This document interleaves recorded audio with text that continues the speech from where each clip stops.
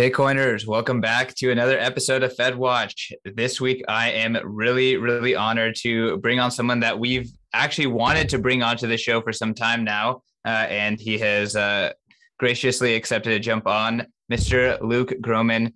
Luke, this talk was inspired because Bitcoin Tina, of all people, tagged me in one of your threads and said, you need to get Luke onto Fed Watch. And in that thread, you were talking about potentially why the U.S. might get into Bitcoin. Before we get into that, I want to jump into, an introduction of your role into the space. I know Ansel has kind of put together a little bio. I'll pass it to him, and then we can get to you. Sure. Yeah, Luke, nice to meet you.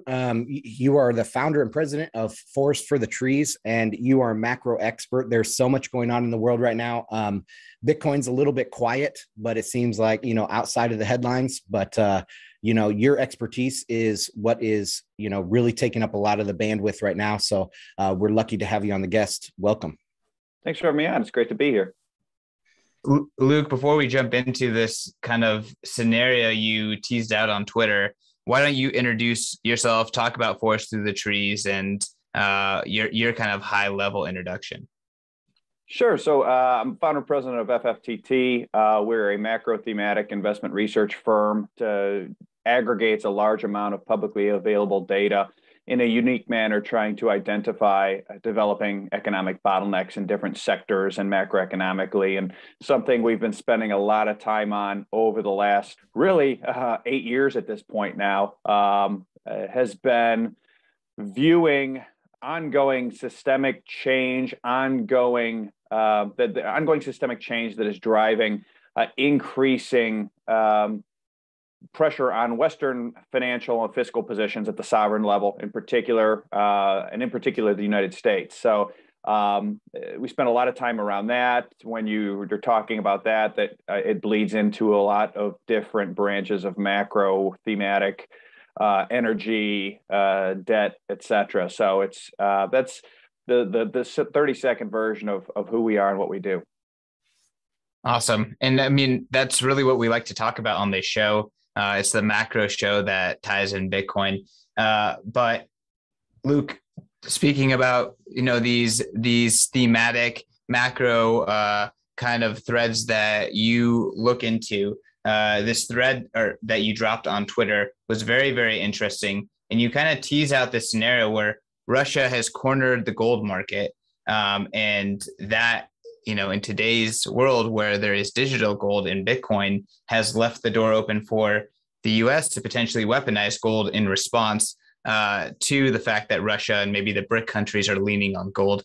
Can you talk a little bit about this? And, you've historically been quite a gold bug, and I'm kind of curious overall, like how you've started thinking about Bitcoin in the macro sphere. Sure. So to me, I think there's two big misperceptions in macro today. I think big misperception one is that the real value in the system is the dollar. The real value in the petrodollar system is the dollar. And what I think Russia's doing is the real value is the oil, is the petro. The other big, I think, misperception, I wouldn't even say it's a misperception, it's no perception virtually, is that for 50 years, really 40 years, I suppose, 40 years, investors have not had to think about the United States sovereign balance sheet at all. Deficits don't matter. The debt doesn't matter. We've heard all of these things over and over. There have been changes that have been steadily accelerating really since the great financial crisis, accelerating more over the last 8 years. It means the U.S. debt actually matters again. And it's a dumpster fire. The U.S. sovereign balance sheet is a dumpster fire, and to be kind. And there are others that are in a similar position, some with worse banking systems, et cetera. But in the end, the dollar is the reserve currency issuer. The U.S. is the reserve currency issuer. And so you're in this unique historical time where the reserve currency issuer sovereign balance sheet is in very poor shape. And so that, I think these two factors, that energy is the real value, not the dollar, and the sovereign balance sheet of the United States, are really being weaponized by, I think they're part of what has emboldened Russia to do what they've done, knowing that the balance sheet of the United States cannot withstand the loss of Russian energy from global markets. And so I think that is really the genesis of this thread that I would put out, I think, shortly before Russia actually invaded a couple of weeks ago. I think that's what's really emboldened him to act. That's, I think, sort of where we are in terms of where it ties into Bitcoin. To me, there's been this ongoing move in the system away from treasury bonds as primary reserve asset toward gold at the global central bank level, at the sovereign level, at sort of the rule maker level, if you will. And in the last, call it probably 2 to 3 years, have done a lot more on Bitcoin as it's when you look at the factors I describe. In a word, they're terrific. They're hugely fundamentally bullish for Bitcoin as a neutral reserve asset for the people, as I think I called it 2 or 3 years ago. Personally, I've actually owned it. I first bought Bitcoin in late 2013. In fact, I saw it the other day. It was, I bought 10 Bitcoin at I think $7,000 or something, right? Which you look back and you laugh now and you go, oh, had I only kept it all. But I've owned it, a little bit of that, straight through. So I've always just kind of kept an eye on it. I never dug into it a bunch. I spent a lot of time more on sort of the macro side, and then that developed to the Bitcoin side, as opposed to starting at the Bitcoin side and developing into the macro. So, Luke, what would you say those misconceptions are? They like attached to the post-World War II U.S. hegemony, the U.S. liberal trade order, and which comes first? Is it the realization that those misconceptions are there, or is it that the post-World War II era is ending, or, which is it there? I think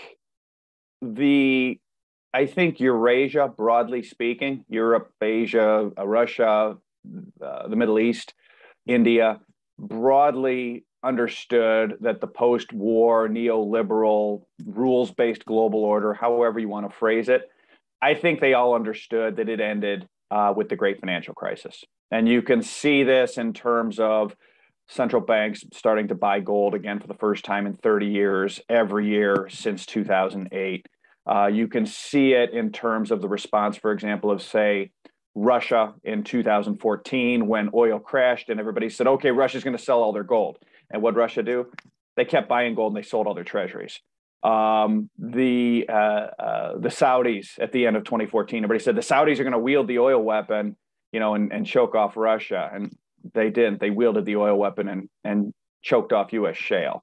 And so there's been lots of hints along the way in terms of the development of, or pointing to, Eurasia realizing this already and preparing for it. Along the way, the U.S. has been fighting it. And I think what Eurasia has been trying to move toward has been a multi-currency energy pricing with trade imbalances generated in commodity and energy trade, netted out against real trade, and then any deficits or surpluses, depending on which side you are, left over at that point, settled in gold at a floating rate in all currencies. And this is a system that has been advocated for since early 2009 by the People's Bank of China, the Russians, the Europeans, arguably since at least 1999. Really, if you go back in history, you can find them talking about this in 1974. So there is this broad Eurasian support for a system where oil is priced in multiple currencies. Everybody gets to print money for oil, not just the Americans. And then deficits are settled in trade first, and then secondly in gold at a floating rate in every currency. And basically, this is the Bancor system that John Maynard Keynes advocated at Bretton Woods and was overruled by the Americans on, a version of that at least. In fact, the Chinese specifically cited Keynes's Bretton Woods Bancor in their 2009 missive with the BIS asking for a new system. I think In America, we've been a lot slower in getting the joke due to dogma, hubris, the benefits we've gotten from it. I think up until COVID, you would have, I think if you asked the average person in Washington, maybe 1 in 100 would have realized what the U.S. military has been warning about for well over a decade, which is that the dollar is no longer an exorbitant privilege on net. It is an exorbitant burden. Post-COVID, I think we went from 1 in 100 people in Washington understanding that to probably 10 or 15 or 20 people in Washington understanding it. So we're nearing a quorum, if you will. And I think the key catalyst to that was the U.S. military had been complaining about the risks to U.S. supply chains for a decade. We can't fight a war against China, which is silly because you're telling us our primary adversary for the next 2 decades is China. And nobody listened. Virtually nobody in Washington listened. Post-COVID, people started listening, because it went from, hey, this pie in the sky, if China's our adversary in 10 or 20 years and we're dependent on China, it turned into, we need masks. Okay, call China. And China says, piss off. I'm not giving you the masks until I get all the masks. And that was the point that everybody can sort of understand if you're willing to listen. And so I think there has been this progression from 2008 where Eurasia at a senior level understood the needed for change. You can see in their actions and in the words the desire and need for change. Washington fought it by and large. Washington is starting to change, led by, I think, the defense and certain circles in the intelligence community that sees the need to basically move to a system with a neutral reserve asset, whether that, a gold is where it appears to be moving at the moment, given what you're seeing in terms of central banks, et cetera. But there's no reason something like there's no reason that Bitcoin couldn't theoretically fulfill that role, whether it be an official level, which doesn't look like there's any momentum for it or minimum momentum for it now, or at a de facto with the people role, if you will. Yeah, so that kind of brings back to the original thread that spurred this conversation, and Russia being able to corner the LBMA and the COMEX and all that. Can you walk us through what we would see if that were happening? And a lot has happened in those 2 weeks since you made that tweet thread. So is that still looking like a possibility? Yeah, the tweet thread was really just pointing out that it's not well understood and sort of, and talked about in polite company, but I'm from Cleveland, so, it's that doesn't apply to me, I guess. But in sort of the polite finance circles in the financial money centers, it's not well understood that the Achilles heel of the dollar system as it's been structured since 71 is the unallocated gold markets, centered in London primarily. In other words, COMEX has a lot of leverage, but it's a futures market, right? So there's buyers and sellers. There shouldn't be any real imbalances. In London, there's this unallocated market where it's just unallocated promises of unknown magnitude against a pile of finite gold reserves. And so right now, the oil market's about 20x bigger than the physical gold market in annual production terms, let alone all the gas market on top of that, let alone any other commodity markets on top of that, which have all gotten much bigger in the last couple of weeks, but we're getting bigger on a relative basis anyway. And so the point is that if you wanted to force, it's effectively, again, theoretically possible. As Yogi Berra said, there's, the difference in theory, there's no difference between theory and practice, and in practice there is. But in theory, if you look at the size of the oil market, how little gold there really is at these places, you can basically run a version of what the Hunt brothers did in silver in 1980. And while the Hunt brothers were able to be shut down in their initiatives based on a changing of the rules by COMEX, legal/regulatory pressure, brokers cutting their credit lines. Brokers cutting their credit lines for Russia is the world trying to shut off Russian oil. If you have to stop consuming oil. The problem with stopping consuming Russian oil is, as we're seeing, we're in a supply-demand scenario for oil that's not conducive to doing that without causing a super spike in oil without causing a recession. And a recession with Western sovereign balance sheets where they are not a possibility without the Western sovereigns either defaulting on their sovereign debt or their central banks printing money to cover the difference into that energy super spike. And so I think it ties back to this point of exploiting these multiple systemic weaknesses that have developed over time. Like I said, there's no theoretical reason that couldn't happen. How does that end up impacting the dollar is pretty straightforward. It's basically gold competes with treasuries as the primary reserve asset of the world. And again, not talked about in polite company, but I'm from Cleveland. So the reality is that global central banks have bought 3 times more gold than treasuries since 2014. So this move is already afoot. But gold's not big enough to serve in the role it would need to be. If Russia or somebody else made gold big enough to serve as a neutral reserve asset, that would begin to future demand for treasuries, which would then throw back the need for financing the U.S. deficits, which are structural, growing, and they're going to get a lot bigger. They'd throw them back onto the U.S. And at that point, the U.S. faces a choice: finance them themselves. We don't have the balance sheet without causing recession, slash spending. And really, when you look at what U.S. is spending money on, just treasury spending, entitlements, and defense are 120% of tax receipts, and tax receipts are at all-time highs. So you'd have to slash some really big line items and very politically unpopular line items. That's not going to happen, or the Fed's going to print the difference. And again, that gets you back to this sort of Fed printing the difference into an inflation spike. And so when you look at these terms from a big picture perspective, it seems pretty clear to me that sort of the big picture game, the meta game that is being run by Russia, I think supported by China. There's a lot of evidence now that it's supported by China versus a week ago, 2 weeks ago, that it's basically in a way forcing this system to change. And so that's sort of I think the dynamics, at least you can kind of see where the pressure points might lie and how they might unfold if something like that were to happen. So given all that, are you surprised that the dollar's performance over the last week? We've seen a huge rise in DXY, so relative to other large currencies. And, obviously it's fallen against gold, but it has risen against other currencies. And so I don't know, I just kind of look at that as it's getting less multipolar actually in currencies, right? If the euro goes under because of all this, or, that there's stresses in the euro system, then the dollar just grows. And I can see a final showdown between gold, Bitcoin, and the dollar or something like that. So can you talk maybe about DXY and what you think about that?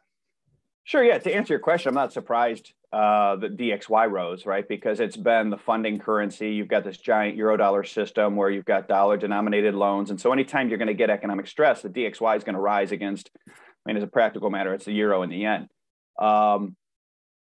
With that said, the dollar has collapsed against oil.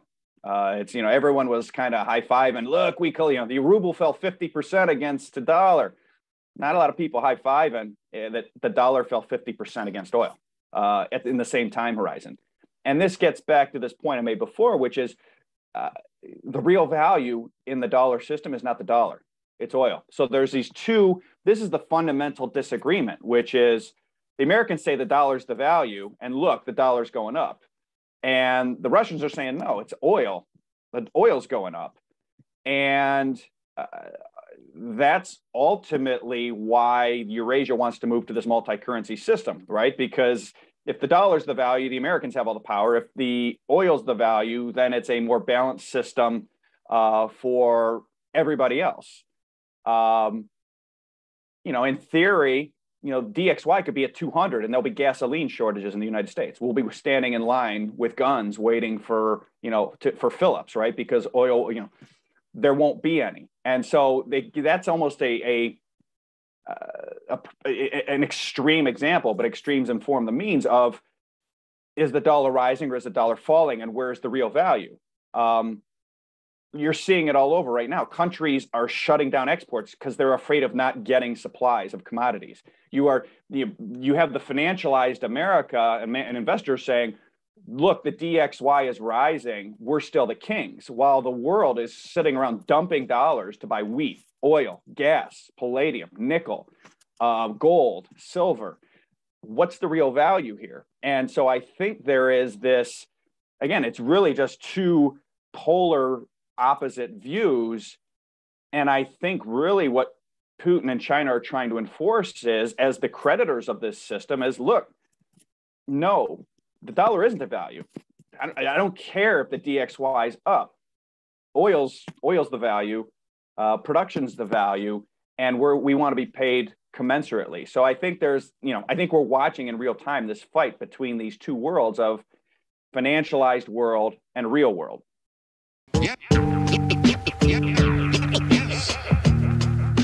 My fellow plebs, the Bitcoin conference is back. Bitcoin 2022, April 6th through the 9th, is the ultimate pilgrimage for the Bitcoin ecosystem. The Bitcoin conference is the biggest event in all of Bitcoin and cryptocurrencies. We're leveling up and making this bigger and better than ever. I'm talking straight to the moon with the 4-day long festival in the heart of Miami at the Miami Beach Convention Center. This has something for everyone. Whether you're a high-powered Bitcoin entrepreneur, a core developer, or a Bitcoin newbie, Bitcoin 2022 is the ultimate place for you to be with your people and celebrate and learn about the Bitcoin culture. So make sure to go to b.tc/conference to lock in your official tickets and use promo code Satoshi for 10% off. You want more off? Pay in Bitcoin and you'll receive $100 off general admission and $1,000 off Whale Pass. Those are stackable. So go to b.tc/conference and attend the best conference in Bitcoin history.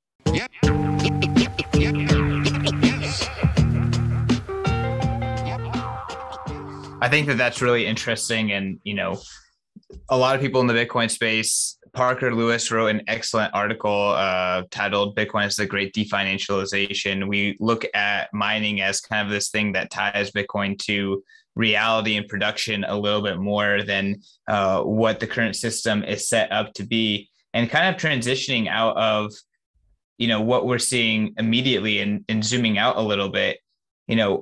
People have been talking about this is the end of the World War II, post-World War II kind of era. The US dollar hegemony is over. These sanctions are exposing, the lack of ownership within the existing dollar system, which brings in the question, what is real value today? And the dollar kind of losing trust. Can you talk a little bit about, what happens next? Is Russia and China's kind of call on this system, does that bring down, the second best? Does that bring down Europe? Like what's that like next step? It seems as though you've been able to kind of be on top of things. The thread that inspired this is now prophetic 3 weeks later. So I guess what happens next here? Well, I think, and this ties into Ansel's point about, I think ground zero of what has already transpired is Europe, right? In terms of energy costs and economic collapse, right? I mean, you're seeing hyperinflation in energy costs. Full stop. I mean, energy costs, electricity costs in Italy are up 50% in the last week. I don't know how many months in a row you need that to happen, but the IMF definition is 50% a month of something for hyperinflation. So you are, in the very short run, at least, seeing a hyperinflation in electricity costs, gas costs, nickel costs, palladium costs, a lot of different things in Europe. And production is not going to be able to be sustained. Margins are not going to be able to be sustained, consumer spending, et cetera, in Europe. Back in 1998, when I was, 3 or 4 years into this business, Russia defaulted. And within a month, with the world much less levered, demographics much better, China, nothing but an emerging market backwater, oil at 20, not 120. Within a month and a half, the financial system nearly collapsed through the link of long-term capital management. It required a Fed bailout orchestrated by Wall Street. After a relatively irrelevant Russia compared to today, particularly since they weren't paired with China, collapsed or defaulted, excuse me. So there's this view And I see it almost every day. It's like, well, the Fed was talking about it this last weekend. It's just Russia. And to me, that is just so misplaced. You're already seeing the contagion in Europe. The contagion in Europe is going to spread to European banks. I mean, I saw a headline, I tweeted about it yesterday. Deutsche Bank said, we've significantly reduced our Russian exposure. I'm like, no, you haven't.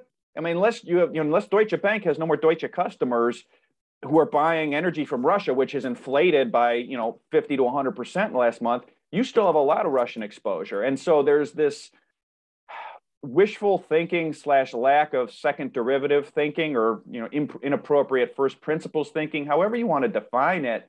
There's going to be a contagion, and you're going to see in the European slowdown. Then you'll see it in European banks. The European banks, listen, the American banks are in great shape. They are. With that said, you're going to see shoot first, ask questions later, because I've got 30 years of experience, 25 years of experience. Like, when you have a banking problem somewhere, it ends up being a banking problem somewhere else. The only question is how long. You'll see stocks taken out here. You've already started to see that. I think it will get worse. Stocks drive marginal consumption in the United States. They drive marginal tax receipts. And I think ultimately where this goes is this dynamic that nobody's looking at is the sovereign balance sheet side. If tax receipts start falling, when you can't even cover your treasury spending, your entitlements, and your defense, let alone everything else the federal government spends money on, with tax receipts at all-time highs, inflated by 12% nominal GDP growth last year, what are you going to do? You're going to have a choice. You're going to have either slash defense spending in the middle of a showdown with Russia. Nope. You're going to have the Treasury come out and say, effective next month, we're going to only make every other interest coupon on treasuries, and we're going to cut all Treasury stimulus effective immediately. Nope. Because cutting the stimulus will make GDP fall faster, make tax receipts fall faster, which will make your problem worse, not better. Or you say to baby boomers 7 months before an election, starting next month, we're going to start skipping every other month on the Social Security payments. Nope. Or you're going to go to the Fed and say, yeah, I know oil's at 125 on its way to 140, but you're going to finance the difference. That's what's going to happen. That's what's going to happen. And 99% of Wall Street is going, there's no way the Fed's going to loosen into a inflation spike. They're not going to have a choice. And this is the big, not even misperception, no perception. There's nobody doing any real work on the sovereign balance sheet of the United States. There's nobody doing any real work on the balance of payments of the United States, because it hasn't mattered for 50 years. It matters now due to some of these other things we're talking about, and these actions that Russia and China have simply taken what was inevitable anyway, and brought it forward in a big hurry in an election year, which only puts the pressure on them. Yeah, you mentioned Deutsche. I saw a story about Credit Suisse and how they are exposed to Russian CDS. So, I mean, those European banks, they're in such a bad position, exposed to Russia, exposed to these credit default swaps, the weapons of mass financial destruction. I am very, very bearish on Europe. And that's why I'm somewhat bullish on the dollar at this point, because where is all that European capital going to flow? I think it's going to flee, and it's going to go into dollar denominated assets. And I mean, that could boost up price increases in everything, but the CPI can continue to go up. And it puts the Fed in a quagmire. So I don't know what to expect, but Bitcoin in this situation, and gold too, as gold is outperforming right now, it's just the best of all worlds for those prices, right? Wouldn't you say that gold and Bitcoin stand to benefit amongst the top asset, probably outperform everything over the next couple of years? Yeah, I mean, I don't know about the next couple of years, very possible, but we've been saying to our clients over the last 2 weeks, really since Russia went in, the only things to us that I feel comfortable owning, the only thing I own that I feel comfortable owning or adding to personally, in terms of owning at the moment, is really comfortable, at least. Let me put it that way. The only things I have a high degree of comfort owning, because I still do own other things, are dollars, gold, Bitcoin. And it's probably in order of gold, probably gold, dollars, Bitcoin, just based on some of the near term correlations between Bitcoin and tech and risk assets broadly. I think that correlation it started to break a little bit last week. I think it's going to continue to break, the correlation between Bitcoin and big tech over time. The fact that you started to see that relationship break down a little bit last week, I thought was a potentially important sign. We'll see if we get some follow through. But yeah, I agree. I mean, there's just, it's been very interesting so far this week. U.S. Treasury long bonds have gotten hammered, which for all of my career up until March 2020, arguably, were when you had a risk off like this, when you had a crisis like this, the world flocked into long dated treasuries. They're not going there. There's an issue. It's a pretty unique time. Switching gears, this is there is no segue here, but what if the Russian or the Ukrainian situation ends sooner rather than later? I think everyone's kind of pricing in a quagmire that's going to take 6 months, a year, maybe 2 years or something like that. What happens if, I just saw today that Zelensky is willing to talk, maybe make some concessions on his hard stance on the NATO stuff. So what if, a week or two from now, there is some sort of deal on the table and markets are completely on the wrong side of this trade. And in the meantime, right, we have also been talking to Venezuela and doing this Iranian deal. Like, what happens if in 2 weeks from now, we're, instead of facing a shortage of oil, we're facing the prospect of huge oil surge in production right as everything's wrapping up? Yeah, I think from a tactical perspective, that kind of thing is very possible, right? Where you can get some sort of de-escalation resolution favorable to both sides. You take the war premium out of commodities, broadly speaking. I think oil probably falls the most in that case, but I think gold would fall too. You probably get growth stocks and stocks broadly in the U.S. to rise. Tactically, I would expect that sort of unwind to happen. Now, from a intermediate terms, I think that would be relatively brief in terms of that unwind. It could be sharp, but I think it'll be brief. And the reason I think that is think about what we're saying here. Russia went into NATO, said, we're going to put them in NATO. Russia said no, and Russia won.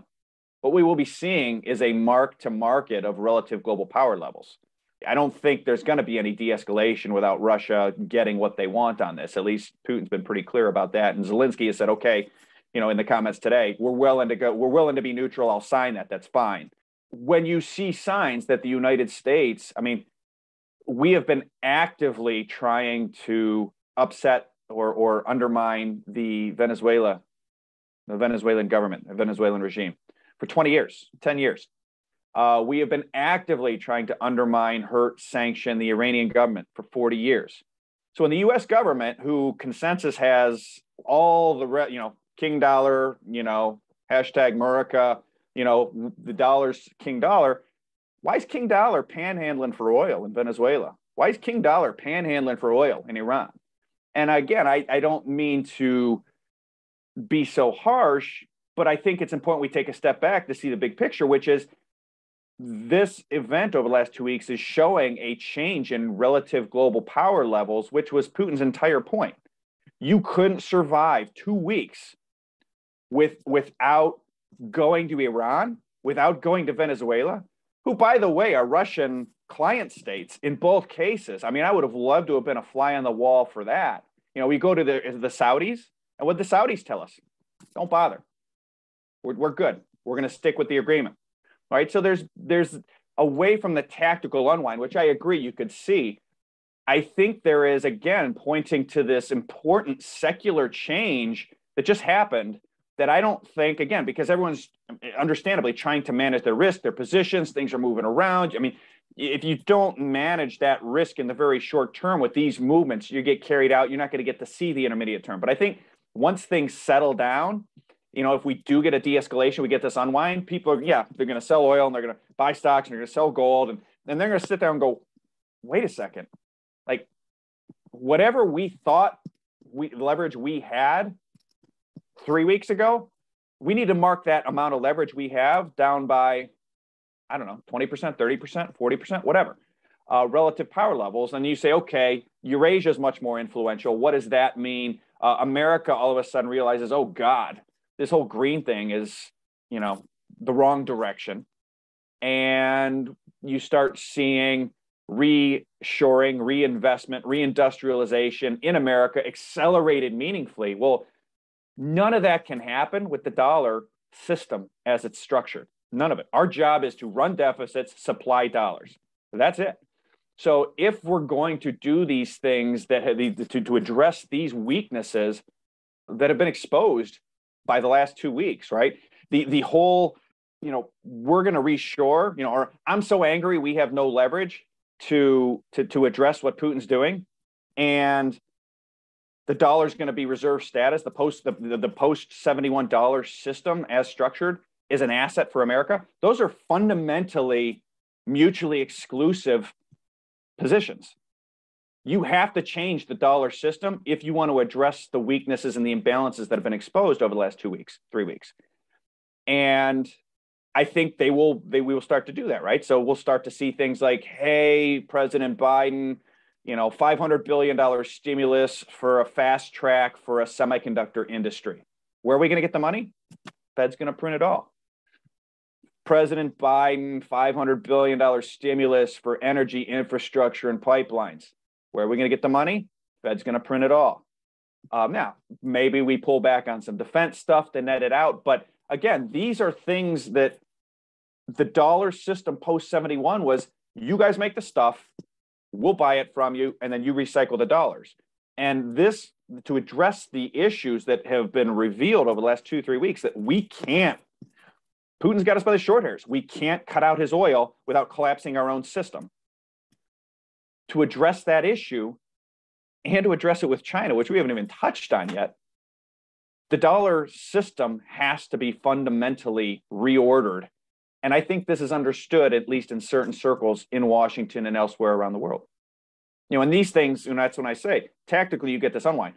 But as markets sort of settle down and go, oh God, I don't want to sell oil. I need to buy oil. I don't want to sell gold. I need to buy gold. I don't want to sell Bitcoin. I want to buy Bitcoin. I don't want to sell, and I want to buy American industrials because they're going to be building a bunch of this stuff. So the thing you want to sell in that case is, oh God, I got to get out of bonds.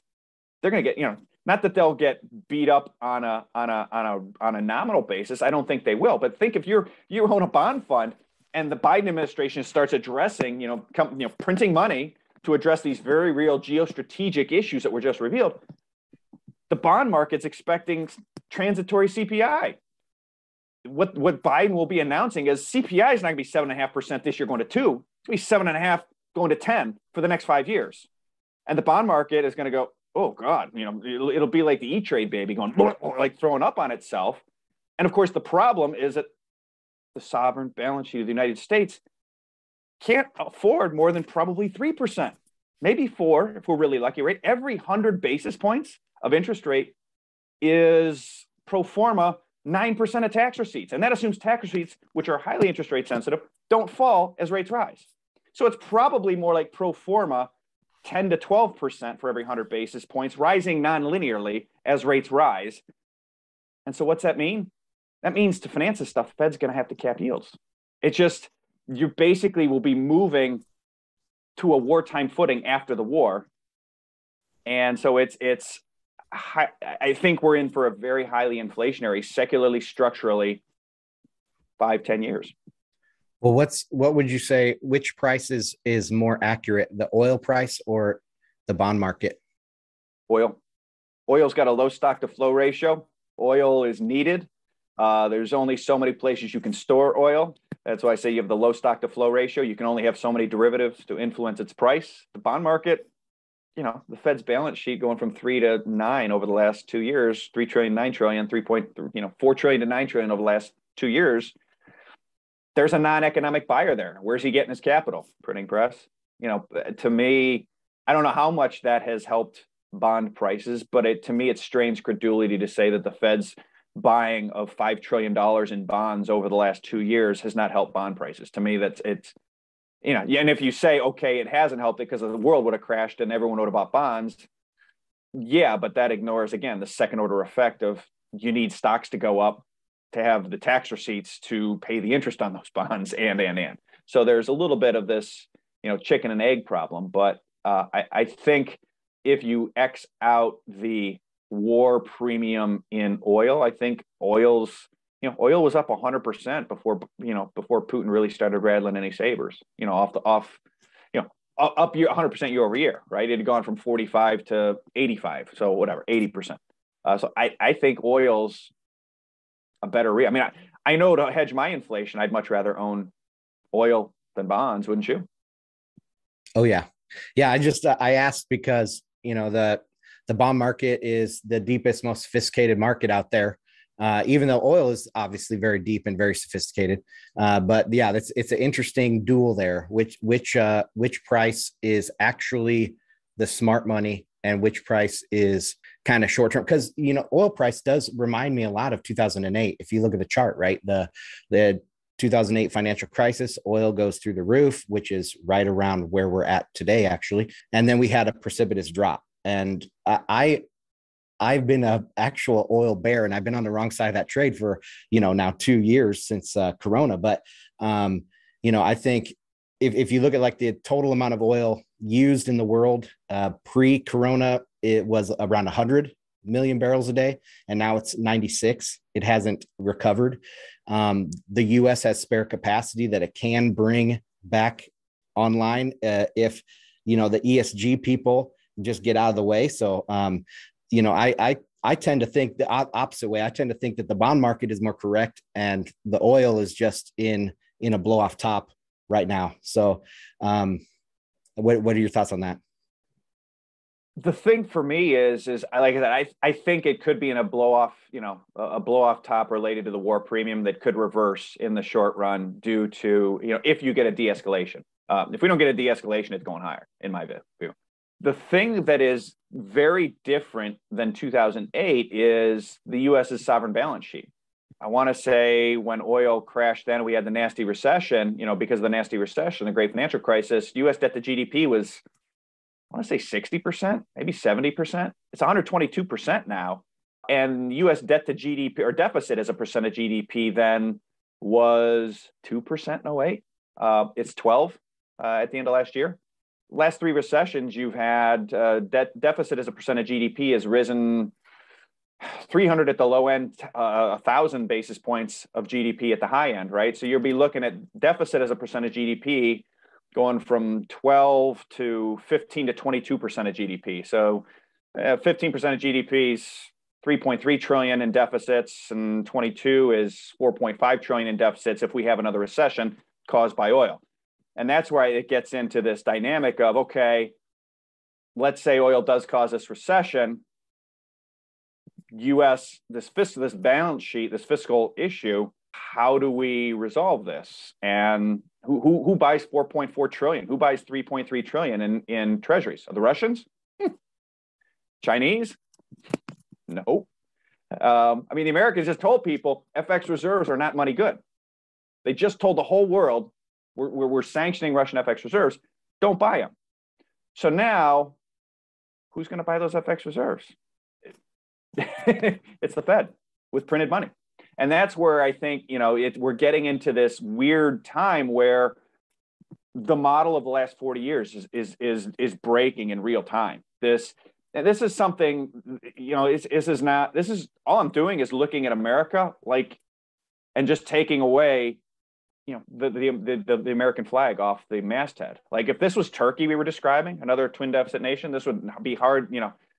When Turkey has a recession with a twin deficit, Turkish bonds sell off, the currency goes down, right? In dollar term, dollars go up against the Turkish lira, like we saw last year. Same thing with Argentina. Simply again, that, I think I said to someone earlier today was like, look, there's a great piece of work that was done by Hirschman Capital, citing Rogoff and Reinhardt's work of 8 or 9 years ago in the sovereign debt. And in summer 2020, he said, look, over the last 120 years, there have been I don't know 100 and how many was it? I guess it was 53 episodes maybe over the last 120 years where a nation's debt to GDP got to 130%. 98% of those were resolved via high inflation or hyperinflation, basically restructuring the debt, lowering the debt via high or hyperinflation. And so you have on one side this 98% chance that that's what's going to happen. And we started to see it in 2021, and a 2% chance it won't. And everybody's betting on the 2% and pointing at Japan going, well, Japan didn't, so we won't. But Japan's literally 180 degrees opposite setup of the US. So I think we're going to get a recession given what oil's already done. But again, then I think it's critical to look at the second derivative that nobody's looking at, which is US sovereign balance sheet is not where it was in 2014, in 2008, in 2000. I mean, in 98, when Russia defaulted and almost collapsed the system here, the US was running surpluses. We literally were running, the government was borrowing nothing. They were running a surplus, and it still was nearly enough to collapse the system. So I just think it's the second derivative of the sovereign balance sheet of the US that is really underappreciated. I have a quick comment, and then I'll pass it off to CK because I know he's been chomping at the bit here. Out of those 53, how many were global reserve currencies? I believe the UK went through it. I'd have to double check the data, but if you look at post World War I, really to me the world looks a lot like post World War I in some facets. We're in a global sovereign debt bubble. We had a stock bubble, kicked it upstairs, a banking system, housing bubble, kicked it upstairs, the sovereign debt. There's nowhere else to kick a sovereign debt level other than the currency. And you say Europe had I would say the last global sovereign debt bubble was after World War I. The UK held on for the longest as global reserve currency, but it required unemployment at 8 to 10% for 10 years before they finally devalued. There's no political will here to set that type of austerity. Again, you would have to slash defense, you'd have to slash entitlements, you'd have to slash probably treasury stimulus. So you would again, given the complexity of the system now versus then, I don't think that's possible. And even then, they eventually devalued the pound significantly. They eventually ended their reserve currency role. And by 1939, when they went to war with Germany, my understanding is the Americans would not accept the British pound in the Lend-Lease program, only dollars or gold. So the Americans, the creditor, refused the global reserve currency with a 300-year history, 250-year history in war, our best friend, no less. So I think, now to your point, most of them were not the global reserve currency. That has clearly bought us a lot of time. The $64,000 question is how much more time does it buy us? And I think that then ties into some of the dynamics we're seeing geopolitically, oil, balance sheet, et cetera. So, Luke, I mean, as listening to you, really at the heart of what you are articulating is, a shift in global trust and how trust is allocated. And, you're talking about on different time scales that trust really changing and then behavior changing, kind of geopolitically. I see, and we've talked about on this show, a much more localized world, which you kind of talked about is, the Fed will start financing, building out chip foundries and infrastructure and oil capacity, et cetera. Can you talk a little bit about a world on this kind of like localization standard? And, is there an opportunity for something like a CBDC to come in? People talk about where, China's CBDC comes into play here, or again, our thesis here is that it's really a dollar and Bitcoin game to play despite localization. It seems as though there's some alignment with the thesis here that, kind of the global world order is shaking up a little bit, and there's this opportunity to kind of grab that pristine spot as like this global reserve. Want to pass it back to you. Sure. Yeah, I mean, if you think about Bitcoin, right? To me, one of the message of Bitcoin is energy is more important than fiat, right? I mean, at its core, that's what proof of work is, right? Energy is the real value, not whatever I say it is, right? And so I think this breakdown in the rules-based global order as it's been structured for the last 30, 40 years in particular, I think is really just a bunch of nations acting in their own mostly enlightened self-interest, which is to say, when you go back 4 years, you can see Kyle Bass on CNBC saying, look, the Chinese buy a lot of oil and it grows every year, and oil's prices are going up, and oil's only priced in dollars. And so if we can just squeeze the amount of oil price higher, then the Chinese are going to run out of dollars and they're going to have a currency crisis like the Southeast Asian countries did in the late 90s. And the Chinese are just going, yeah, no, that's not acceptable to us. And we can think whatever we want about the CCP, and I'm not necessarily a big fan of some of the things, all those things, doesn't matter. They're not going to sit around and let, something like that, be choked off. Europeans are in the same position. The Japanese are in the same position. And so they need to find this. I think this relocalization, this breakup of the rules-based globalization of the last 30, 40 years is really a matter of national security to be able to print their own currencies for oil and energy and commodities that they're all short, but doing so in a way that doesn't require them to do what the Americans did. What we chose to do was to basically send all of our factories to low-cost countries to create the deficits, right? We had to dishoard ourselves of factories to do this. They don't want to do that. That's politically unacceptable for, in particular, Japan, China, Europe. So they're not going to do that. So, okay, you have to settle in something. Their domestic internet, sovereign bond markets aren't big enough, aren't trusted enough. There's rule of law issues. There's deficit issues relative to what I just described in terms of deindustrialization that has not happened there for political reasons. And so you have to find a neutral reserve asset. You have to settle in something that everybody trusts. And so I think your point of trust is a really good one. And so then it gets to, okay, what do they trust? You've got gold with a 5,000-year history, and that's clearly they're moving toward that. And I think Bitcoin can work in that way. If it can work in that way, full stop. The question then is how does that path look, given that is not where the established authorities are moving at the moment? They're moving toward gold. How does that, can that be then gamed or forced or encouraged by American authorities, which may have an interest in doing that, depending on situation and events? Yeah, very interesting. One of my critiques of the gold standard, I mean, I'm coming from a gold bug world. I was a gold bug until I became a Bitcoiner, but is that there is, gold is captured. It's sitting at the central banks. And why, if someone is so mad at the United States for freezing their reserves, their foreign reserves right now, what's to stop the United States from freezing their gold in New York City, right? And so I think that there are a lot of big hurdles to the gold system. What's your response to that? Yeah, well, it's absolutely an issue, right? I think ultimately, when you see U.S. senators today saying, we should tamp down on Russia's gold. Number one, most of Russia's gold's in Russia, so good luck with that. These senators are encouraging a run on the gold of the New York Fed. I mean, again, the number of actors, people say, well, it's only bad actors. The number of countries that have not been considered bad actors by the United States at some point in the last 80 years is exceedingly short. Exceedingly, like I just said, we stuck it to the Brits in World War II. We don't want your reserve currency sterling, gold or dollars, right?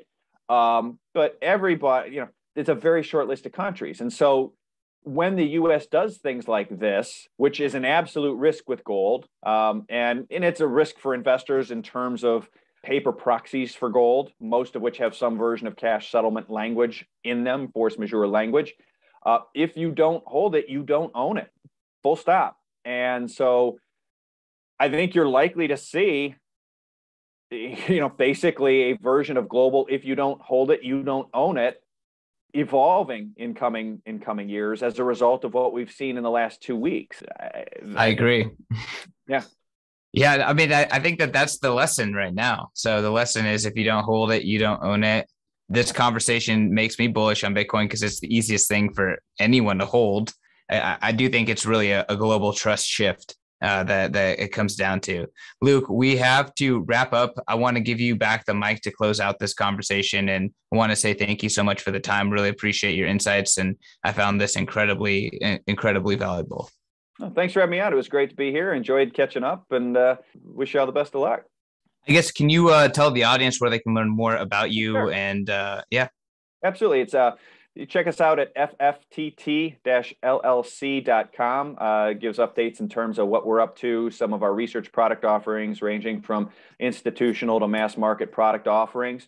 And I've got a pretty active Twitter feed at Luke Gromen, LUKEGROMEN. Ongoing thoughts there as well. Must follow Twitter account, that's for sure. Thank you. All right, awesome. Well, again, Luke, thank you so much. To all the Bitcoiners out there, make sure to follow Luke, make sure to follow me, make sure to follow Ansel, make sure to subscribe to the show, and passing it back over to Q. Thanks again, Luke. Peace. Right. Thanks, guys. Yep.